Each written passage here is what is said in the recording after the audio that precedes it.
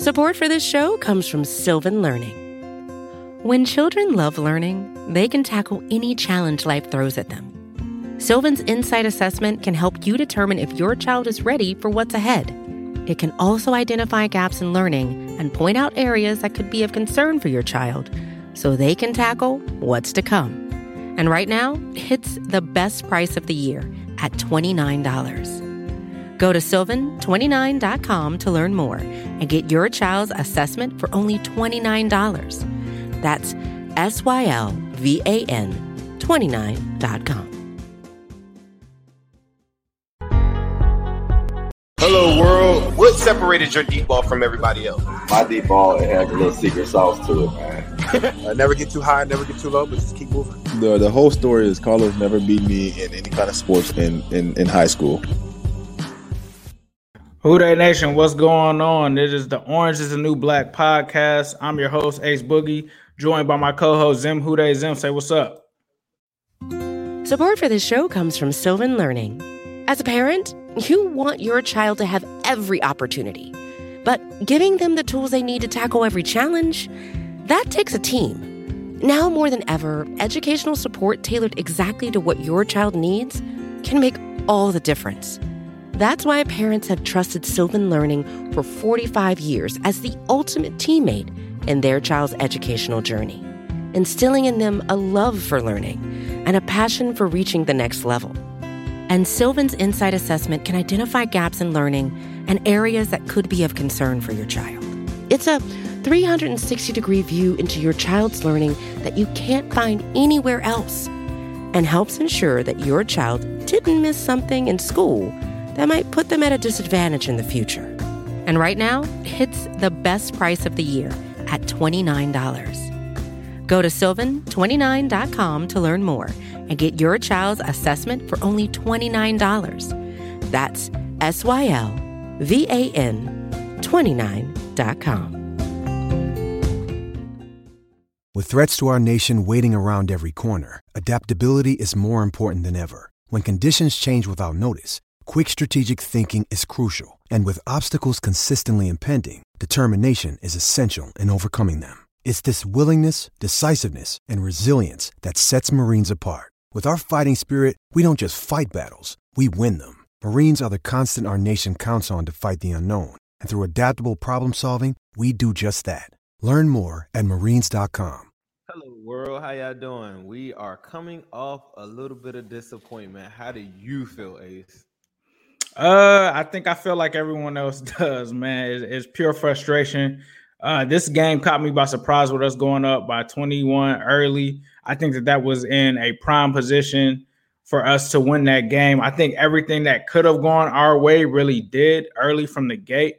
This was a game that I felt like the Colts wanted to really base this game off of Jonathan Taylor. They wanted to run it down our throat, but with us going up so early, it really limited them from being able to do that. This was also a game where I said we needed to take T.Y. Hilton out of the game. We were able to do that. However, I warned people about Burton before the game, and Burton just had a field day against us. It was just crazy. But I think automatically, honestly, it's just a frustration of being up, this team looking so good early on, and then unraveling and seeing some of the decisions that were made that were frustrating. It just really was a mixed bag. And honestly, I think at this point, fans want to see wins and they want to just win. I don't care if it's ugly. I don't care if it's amazingly how it looks. I think fans just want to win. So that's what I kind of came away from it. How were your or what were your thoughts on the game? I walk away feeling like how I've been feeling the last couple of weeks. It's like when you lose games like that, it's like everything is so magnified. And I run through a whole bunch of different lists on why we lost the game. Everyone goes to a lot of crucial plays like why didn't they go for a fourth down? And, like all these different, like why is Sims in the slot? Like, why is it, like if you win that game, I don't think you go back on a lot of stuff. I was talking to people on Twitter just a little bit myself. And the one thing that I will say is this. At no point in that game, you guys can check my live. I do a live every Sunday on Instagram. It's @Zim_Houday. But I was fully on board. I love pressure situations. It's the reason I watch football. I feel like Joe Burrow undoubtedly was going to win that game on the last drive. But he didn't, right?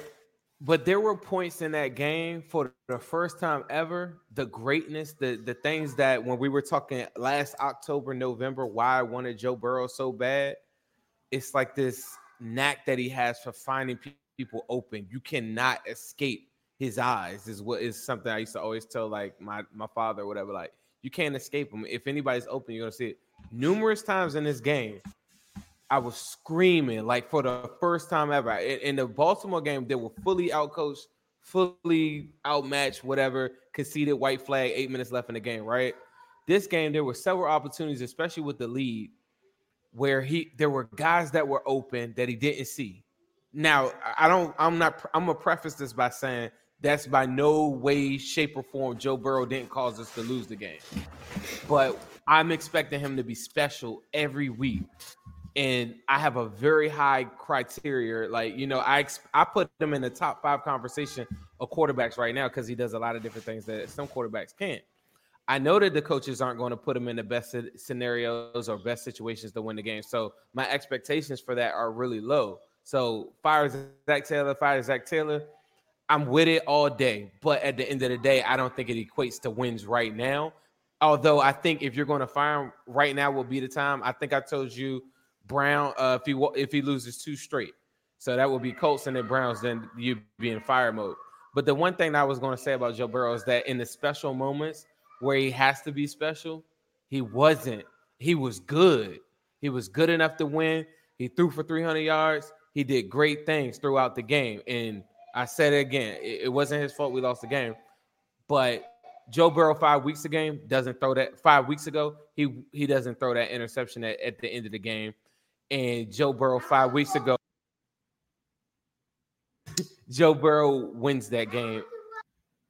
No, I think what Zim is saying is definitely true. I think Joe Burrow definitely was good today, but not great. I think that he summed that up perfectly. He had the rushing touchdown early in the game, and I think like he also hit on, I think the coaching staff, he wasn't expecting this coaching staff to put Joe in any situations where he was going to win, but he felt like he could kind of outperform this coaching staff. And I feel the same way.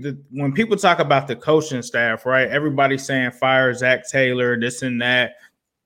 For me, Zach actually, and people are probably going to be shocked when I say this, I felt like Zach called a good game in some instances. And when I say that, I talk about the flea flickers. I talk about flea flicker was the play that his best call all game because you had to be somewhat creative at that point.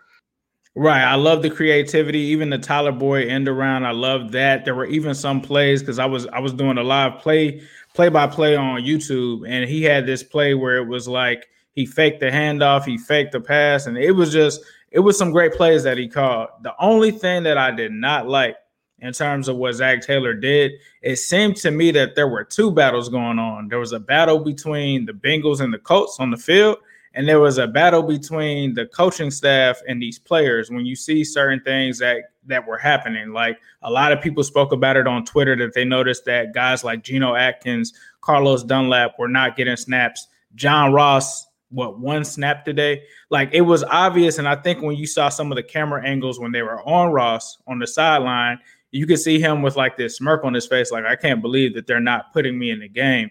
I like some of the plays that he called, but I felt like some of those should have been like a John Ross play. Like, nothing against Tyler Boyd. That's my boy. You guys already know I wanted Boyd.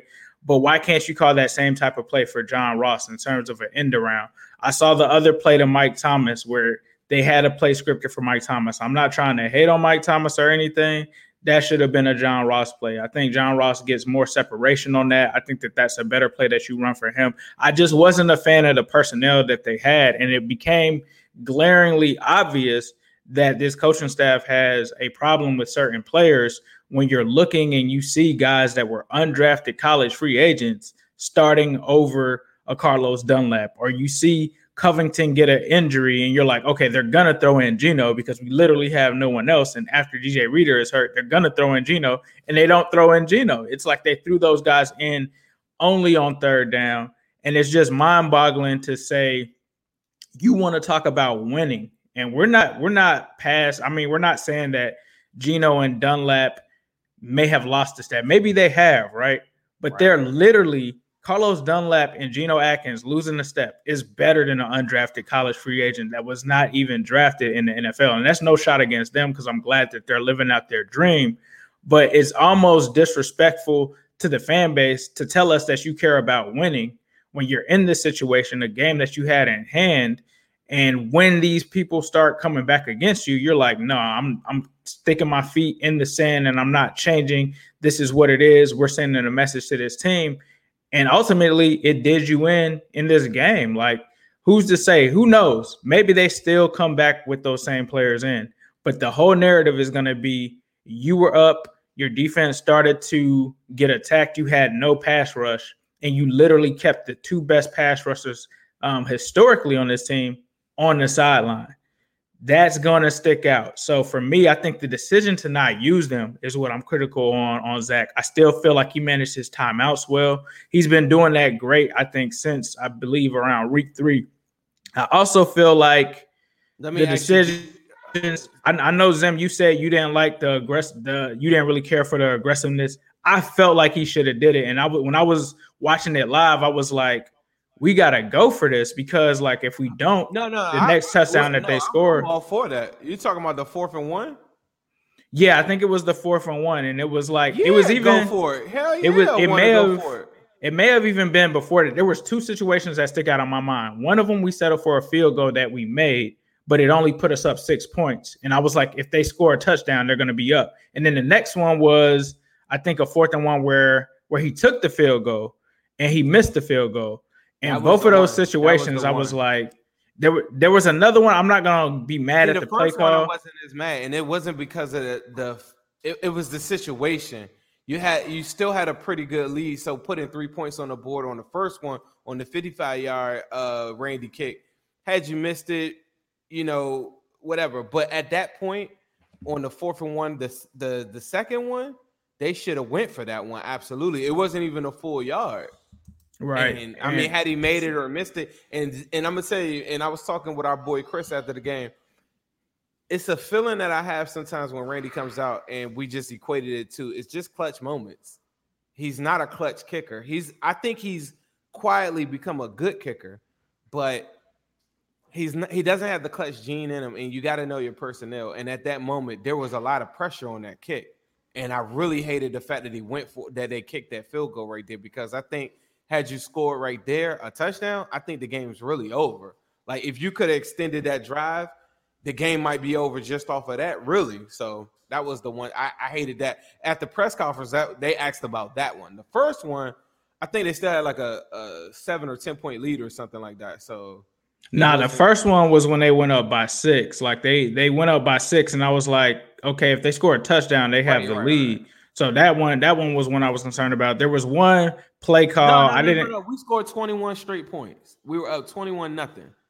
The kick that you're talking about is that's in the second half. That's in the second half. Yeah, that's the kick. There's 2 Randy kicks. It's the 55 and then the 40 whatever that he missed off the upright. He didn't make 3 kicks. What in the first? So he kicked one in the first half. That's how we went to the. Yeah, I ain't. Yeah, you're saying he should have went for that one. I thought we were talking about like okay. There was one that he made. He did make it, and we went up by 6. And I was like, nah, I would have still went for that you're because talking about the one in the first half. I got you. I think that may have been the one in the first half. But either way, there was another. I think it was on that drive. He went with a 3rd and 1 to AJ, and I wasn't mad at that call because it's showing that you have confidence in AJ Green. But the thing that didn't make sense to me was right before that, Mixon has a run where he gets 5 yards. And then, like, I would think on 3rd and 1, you would just turn around and hand it back to Mixon. But he didn't go there. And I think it was like a momentum kind of thing. And for me, like, a lot of people are talking about Randy. I don't even blame Randy because at the end of the day, it's not really Randy's call. If the head coach says, let's go out there and put him in a situation like this, then that's on the head coach himself. I thought Randy had a pretty good game, bro. That 55-yarder was huge. Like, him missing that 47, I mean, to me, that he shouldn't even have gone out there for that kick. But that's the moral of the story, how I started off this whole thing is like, when you lose, everything is magnified. Imagine if you're the Colts and you lose that game. You know, like you're looking at a lot of different stuff, like the bonehead play where the guy suplexes Gio. You got so many. You will be looking at Jack Doyle fumbling on the first. You know what I'm saying? Like if you're a Colts fan, you're looking at all these different opportunities that you really gave the Bengals to extend drive and essentially give them points. Think about the Phillip Rivers throw. I mean, 40 yards down the field, and you're surging, you're killing. Like at that moment, he was killing all the intermediate passes. He had and had a 1-point lead, and he throws it up for grabs and has Jesse Bates come over and get a pick. Like you would have magnified. If you're a Colts fan, you could take that win and maybe forget about it. But they did everything in their power throughout that game to give us points. So everything's magnified. If we win that game, I don't think anybody cares that John Ross isn't coming out there except me. I think if we win that game, the narrative on AJ Green is now like hyping up, and like now we're like, yeah, the GOAT's back, right? But because we lost, nobody's even going to bring up the fact that he just had 100 yards. No, I definitely am. But going back to the field goal situation, it was 3 field goals. The one that I was talking about was the one that we took in the third quarter that put us up 27-21. That was the one where I felt like they should have. You got to go for a touchdown there, because as soon as they scored, what happened. They took the lead. But like you said, I'm definitely going to talk about the GOAT, because I caught a lot of flack on Twitter, and I think we did. I even saw some people saying that they don't listen to this podcast anymore because of us saying stuff like that. Look, I told y'all, I showed y'all every single play on that thing. Like, since people try to say I was biased and all of that, I was like, it does not look like AJ is washed. It just looks like him and Burrow aren't on the same page.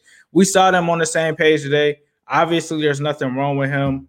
And I think, it is what it is. That's cool. But the other thing is T. Higgins looked very good as well. There were definitely some positives, but when you don't win, it's just like, I don't know. And like, I think some of us before the season said everything's magnified, like everything. I'm thinking about the season. Talking about AJ Green. What about when he didn't high point that football on that deep pass? He should have went up and got that. That's true. I felt like that was the easy one. The defender didn't even know where the ball was. Yeah, but I still feel like AJ came through. Like, we can talk about that, but let's talk about 4th and 9 where he catches it. If he doesn't catch that game is over. So, like, yeah, I definitely feel like he should have caught that ball for sure. But 4th and 9 and the 3rd and 1 catches that he had in this game were just crazy. Like, for me, it was just like that's the AJ that we are accustomed to in that instant. But I think one thing that we said before the season is a lot of people were like, oh, maybe we don't have to win too much, but just make sure that the games were exciting. I think that the game was exciting, but then it wasn't exciting when a team comes back from a 21-point deficit and then you only score 3 points in the second half. So with that said, I think we're at 1-4-1. This was the stretch that I was worried about because we got the Titans next. We got the Browns. We got the Steelers. The Browns are next? Yeah, I think it's the Titans and the Browns. Like, when I looked at this, I wanted this to be a win. Nah, bro. That's why I was so like, when we were on here and you saw me like dejected early on in the season, that's why. Because those games we needed to win, because this stretch is going to be brutal. So, like, I'm sorry. For me, Browns, the whole time, this whole day I've been talking about, we see the Browns. The Titans, like, whoa. Like, I think it's the Titans. It's either Browns or the Titans. So I thought it was the Browns then the Titans. But let me say this, though, just to piggyback off of what you were saying. I think ultimately, it's the Browns and the Titans. You're right. One thing that makes me very, very concerned about, like, everything. This is one thing that's going to get lost in the sauce. I said this early in the year. Everybody talks about next man up, right? But the problem that we have a lot of problems. People forget that Glasgow, Tupou, Trey Waynes, DJ Reader, Sam Hubbard are now like out of there. You know what I'm saying? Like, just completely off the team. These are prime time position starters on the defense. And I guess that's lowering my expectations a little bit, but it doesn't give me an excuse. The one thing that I will say that is very, very, very deflating to me is that it was so many miscommunications in the secondary today that caused a lot of those plays. And that's something from Bengals coordinators. Like, even when Paul Gunther was here, we didn't see much of that. And that's very concerning for me moving forward. Even if you're a Lou Anarumo enthusiast. If you're, because the one thing I was going to say is like I have a plan. I was going to say at the end of this, and it involves Darren Simmons, but that's the biggest thing that stood out to me. I do want to highlight that. It's like there were so many plays in this game where guys were just running free, and people were like, "Man, they're in the zone." I'm like, "No, they're in zero." And they got guys playing out of position like Sims in the slot with just bad technique to the point that they're so far off the ball that people are thinking we're in a zone defense. Like you got that, and you got different guys passing off corners to safeties, and the safeties just not on the same page. We saw that a lot in that Eagles game too, and that's something I really that is 100% coaching. Like to me, if you're gonna boil that, like break that down, and you were talking about like having a lead. The one thing that I've watched when teams do get big leads, and I watch a lot of the Chiefs play, and I watch Saints a lot too, because I just love watching like how they use the running back position. When you do get a big lead like that, you have to have long sustaining drives because you got to limit the opportunities of the opposition. But what did we see? After we got that big lead, we started saying, well, we got the field goal after the 3 touchdowns. After that, it was a lot of 3 and outs. And they have to have long sustaining drives. So part of winning is knowing situational football, and that starts with coaching. Yeah, a lot of people are asking us to talk about the Darius Phillips tweet and all of that, talking about him getting burnt up in the game. I told y'all to be cautiously optimistic about Darius Phillips before the season. I'm not trying to hate on Darius Phillips or anything like that, but I told y'all that the sample size that we had on him based on PFF last year was very small. He only played for 4 games. I think that some of those plays were on him. There was one that was a miscommunication, like Zim said, between him and Von Bell. Von Bell got cooked today too. So if you're gonna bring that pressure for Darius Phillips, definitely got to bring it for him. Sims didn't look much better. Yeah, he talked about it on Twitter, voicing his frustrations. Sims was bad. He was, and really Sims bad. was his replacement. Phillips so gets a pass on a couple of those plays to me. Sims just looked bad. So yeah, Sims looked like bad. He looked like he's never played in a slot ever in his life. They had Darius Phillips guarding a tight end, which to me that just doesn't make sense because he's nowhere near as big as a guy like Trey Burton. And I'm not trying to shoot him any bail or anything, but to me, it just like, okay, Darius Phillips didn't do good. It's not like LaShawn Sims did either. It's not like Von Bell did either. I mean, who else do you really put in there? So for me, his tweet went off, and there were some guys like Sean Williams and John Ross that retweeted it. But I mean, it's obvious. I mean, if you guys can't read between the lines, like it seems that Zach Taylor has lost the locker room. I mean, honestly, like, is it that hard or is it that far-fetched to really think? And he's definitely not won it after this game. So I think we've seen that. But with that being said, I know Zim has to get out of here. Think we could beat the Browns, though? Do I not think that we can beat the Browns? I don't know. The Browns just got murdered by the Steelers. So I think that's bad for us because they're going to be coming out with a revenge game after being humiliated on national television. If we can force Baker Mayfield to throw the pass, I'm not a Baker Mayfield believer. I kind of talked about that.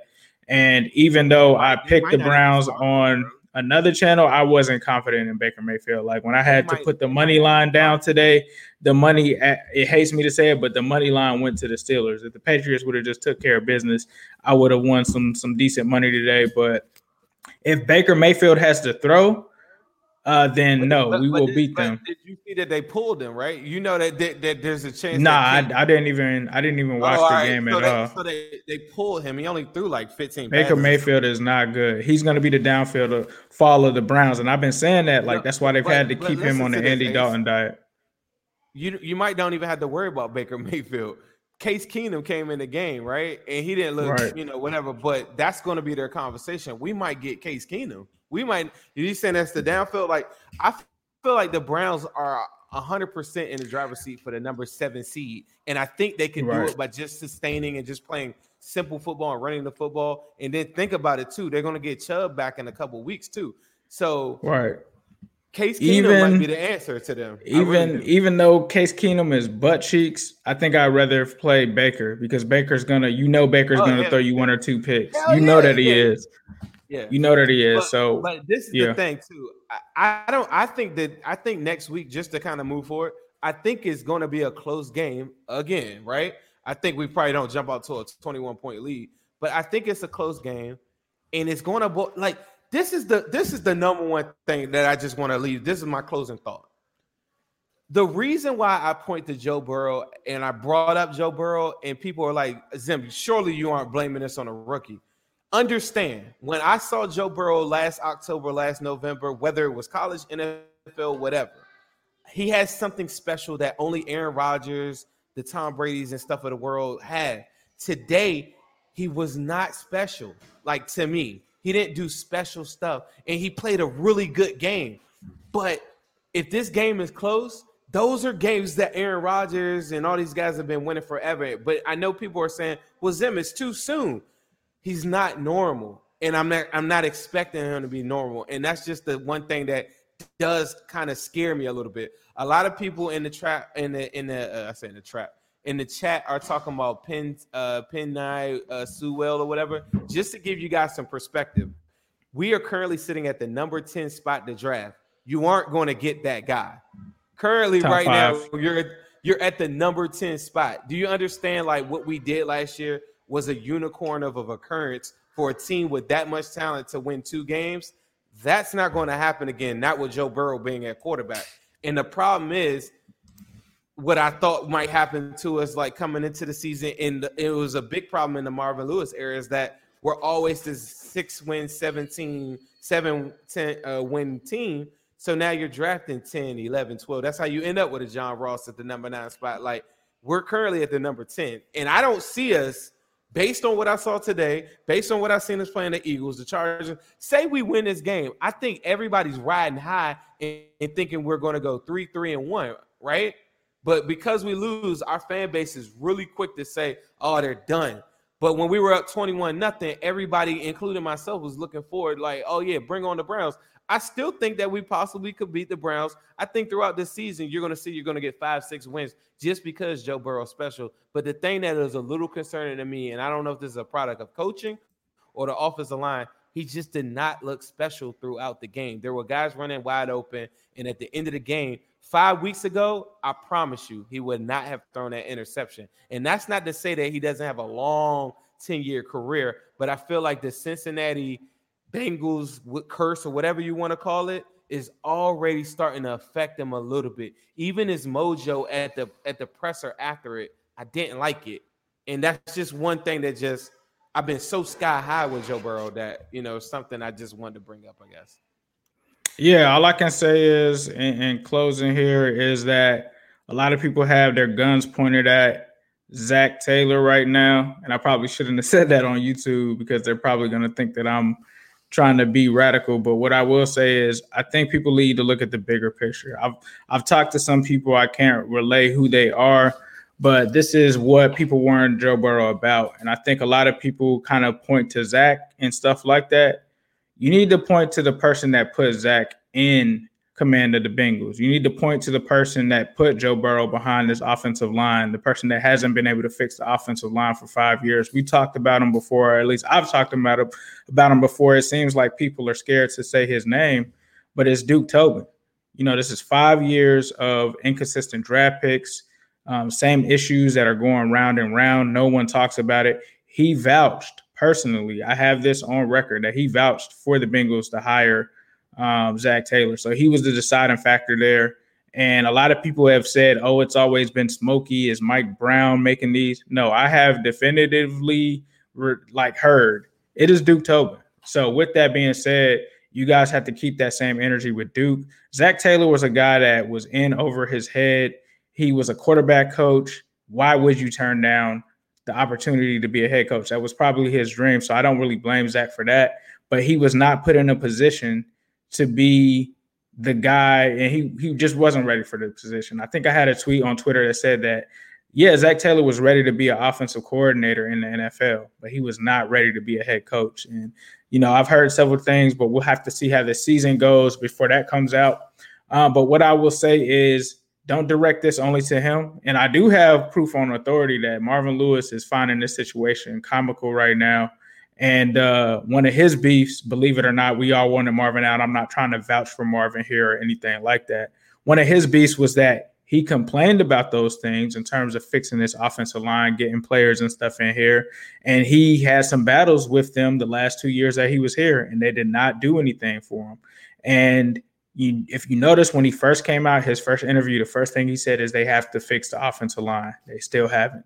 So he finds it comical that everyone blamed him. And now that we're still having the same issues, because the fact remains, you got to keep that same energy with not only just the coaching staff, but the people that hire these guys and put them in place.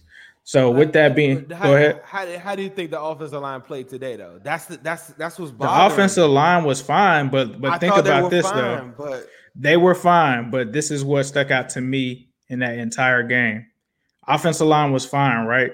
What did they do to Joe Burrow on that last drive? The team that rarely blitzes in the NFL, the second least blitzing team in the NFL, their defensive coordinator at the end of that game, he sent everybody. He sent everybody the whole time. I think the offensive line played well, and I'm not trying to say that, but that also was a team that doesn't blitz. Like, let's just be real now. They didn't really throw pressure at him like that. Right. Like when we go into Pittsburgh, they're gonna be blitzing. When we go to these other teams, they're gonna be blitzing. So we can't rely on. Honestly, they don't even have to blitz because they're just gonna win their one-on-one matchups. Like, see, yeah, and I mean.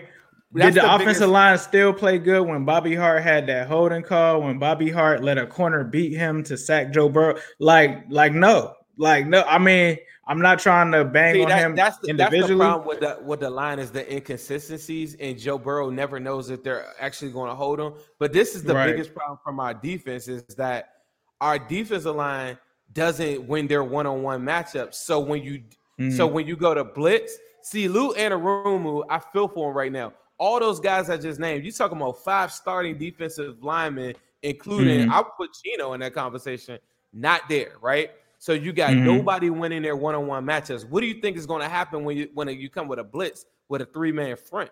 It's not going to do anything. The guy's just going to get picked up. So he has a tough cut. So people are saying, well, you got to get pressure. What do you got? Like people were saying that throughout the game. I don't know how you get pressure when nobody's winning their one-on-one matchups. That's a big thing to think. But the crazy thing was he wasn't even playing Gino or Carlos Dunlap. Like, how could you? Like, first of all, I got to see the snap counts on Gino because the Colts offensive line is elite in pass blocking. Like, they have only given up 5 sacks this season. I tried to warn people before this game. This isn't going to be a game where we really touch Phillip Rivers like that. Like, they're one of the top lines in the league, and because of that, like when I had Kevin Bowen on, he talked about the fact that they have invested all draft capital in their offensive line. So think about the 49ers last year from a defensive line standpoint and just flip it to the offensive line. That's what the Colts are. It's all first and second round picks on that line. So that I didn't expect us to get pressure like that. Our boy Khalid Kareem almost made a play on Rivers. I actually texted him before the game, and I was like, this is going to be the week that you get the first sack. And he thought that he was going to get Rivers, and he almost had him. He almost kind of knocked the ball out of him, but Rivers ran to the side. But I wasn't really expecting our defensive line to beat them and get in the backfield and get a sack. But it was just crazy that you wouldn't even put those guys in the game and that you would put other guys in there and play them the majority of the time. They're getting paid too much money. But I think moving forward, honestly, one thing that Cincinnati needs to do, and this is just every team in Cincinnati, is work on making quick decisions. Right now, they're at a crossroads right now at this very moment. We all know as fans, and they know that Zach Taylor isn't going to win a ring, right? Make the decision now. Don't wait till it's too late. You get to the end of the season and then you're trying to scramble looking for whatever. Let him go. Get him out the way. The one unique thing that we have on this team is a coach that if he were an interim coach, most of the time, all right, and the coach I'm talking about is Darren Simmons. If they were to bring Darren Simmons in as an interim coach for the rest of the year, right? Unlike Callahan, I don't want to see Callahan as an interim coach. I thought I did. But if they did, he's one of the rare guys that he will hold it down. You can see what you got in him at this very moment because you need a good 10-game sample if you want. I really want like an 8-game sample at the minimum to just see what you got in Darren Simmons, right? Say he doesn't work out. The next coaching staff still would bring Darren Simmons back potentially as a special teams coach. But I think it's a great opportunity for them to see what they got. And what Darren Simmons could do. Yeah, he's one of the rare guys that you could give that opportunity to, and he wouldn't be offended if you didn't bring him back as the head coach. I think it's a real unique thing. And for me, like if I'm the GM or I'm Duke Tobin or whatever, that's or whoever's in charge of this thing right now, that's the decision that I will make right now at this moment. But what happens is they wait so long to make those big decisions that it puts them in scramble mode, just like they did when they had Zach Taylor. And when you wait that long, time is ticking, moving, but people are moving. Now Ross is alienated for a whole season. You absolutely just lose out. That's a complete wash. When you get a new fresh mind in here right now at this very moment, now is the time to do it, because then you could kind of evaluate everybody accordingly and get out of this funk, like you're saying, like Dunlap isn't being evaluated like currently. Geno isn't being evaluated. Sean Williams isn't. You got all these guys that you're going to go into an all season with a brand new staff, and you don't even know what you have because there's nothing on tape. Nah, that's facts. Nah, I have to agree with that. So thank you guys for listening. This has been the Orange is the New Black podcast. Ace and Zim Hude. You can follow him on Instagram at Zim_Hude. Join him in his lives. Also subscribe to his YouTube channel. He's got the Zim Hude YouTube channel, and we are gonna bounce back and forth between his channel and my channel. So be sure that you're subscribed so that you can stay tuned and watch all of them. Also, be sure to download the Cincy Jungle podcast. If you're just listening to this exclusively on YouTube, you can listen to it there or any podcast platform that you're getting. And yeah, man, Bengals go down and lose. We're going to have to bounce back against the Browns, and we will catch you guys later. Who dey? Hello, world. What separated your deep ball from everybody else? My deep ball, it has a little secret sauce to it, man. Never get too high, never get too low, but just keep moving. The whole story is Carlos never beat me in any kind of sports in high school.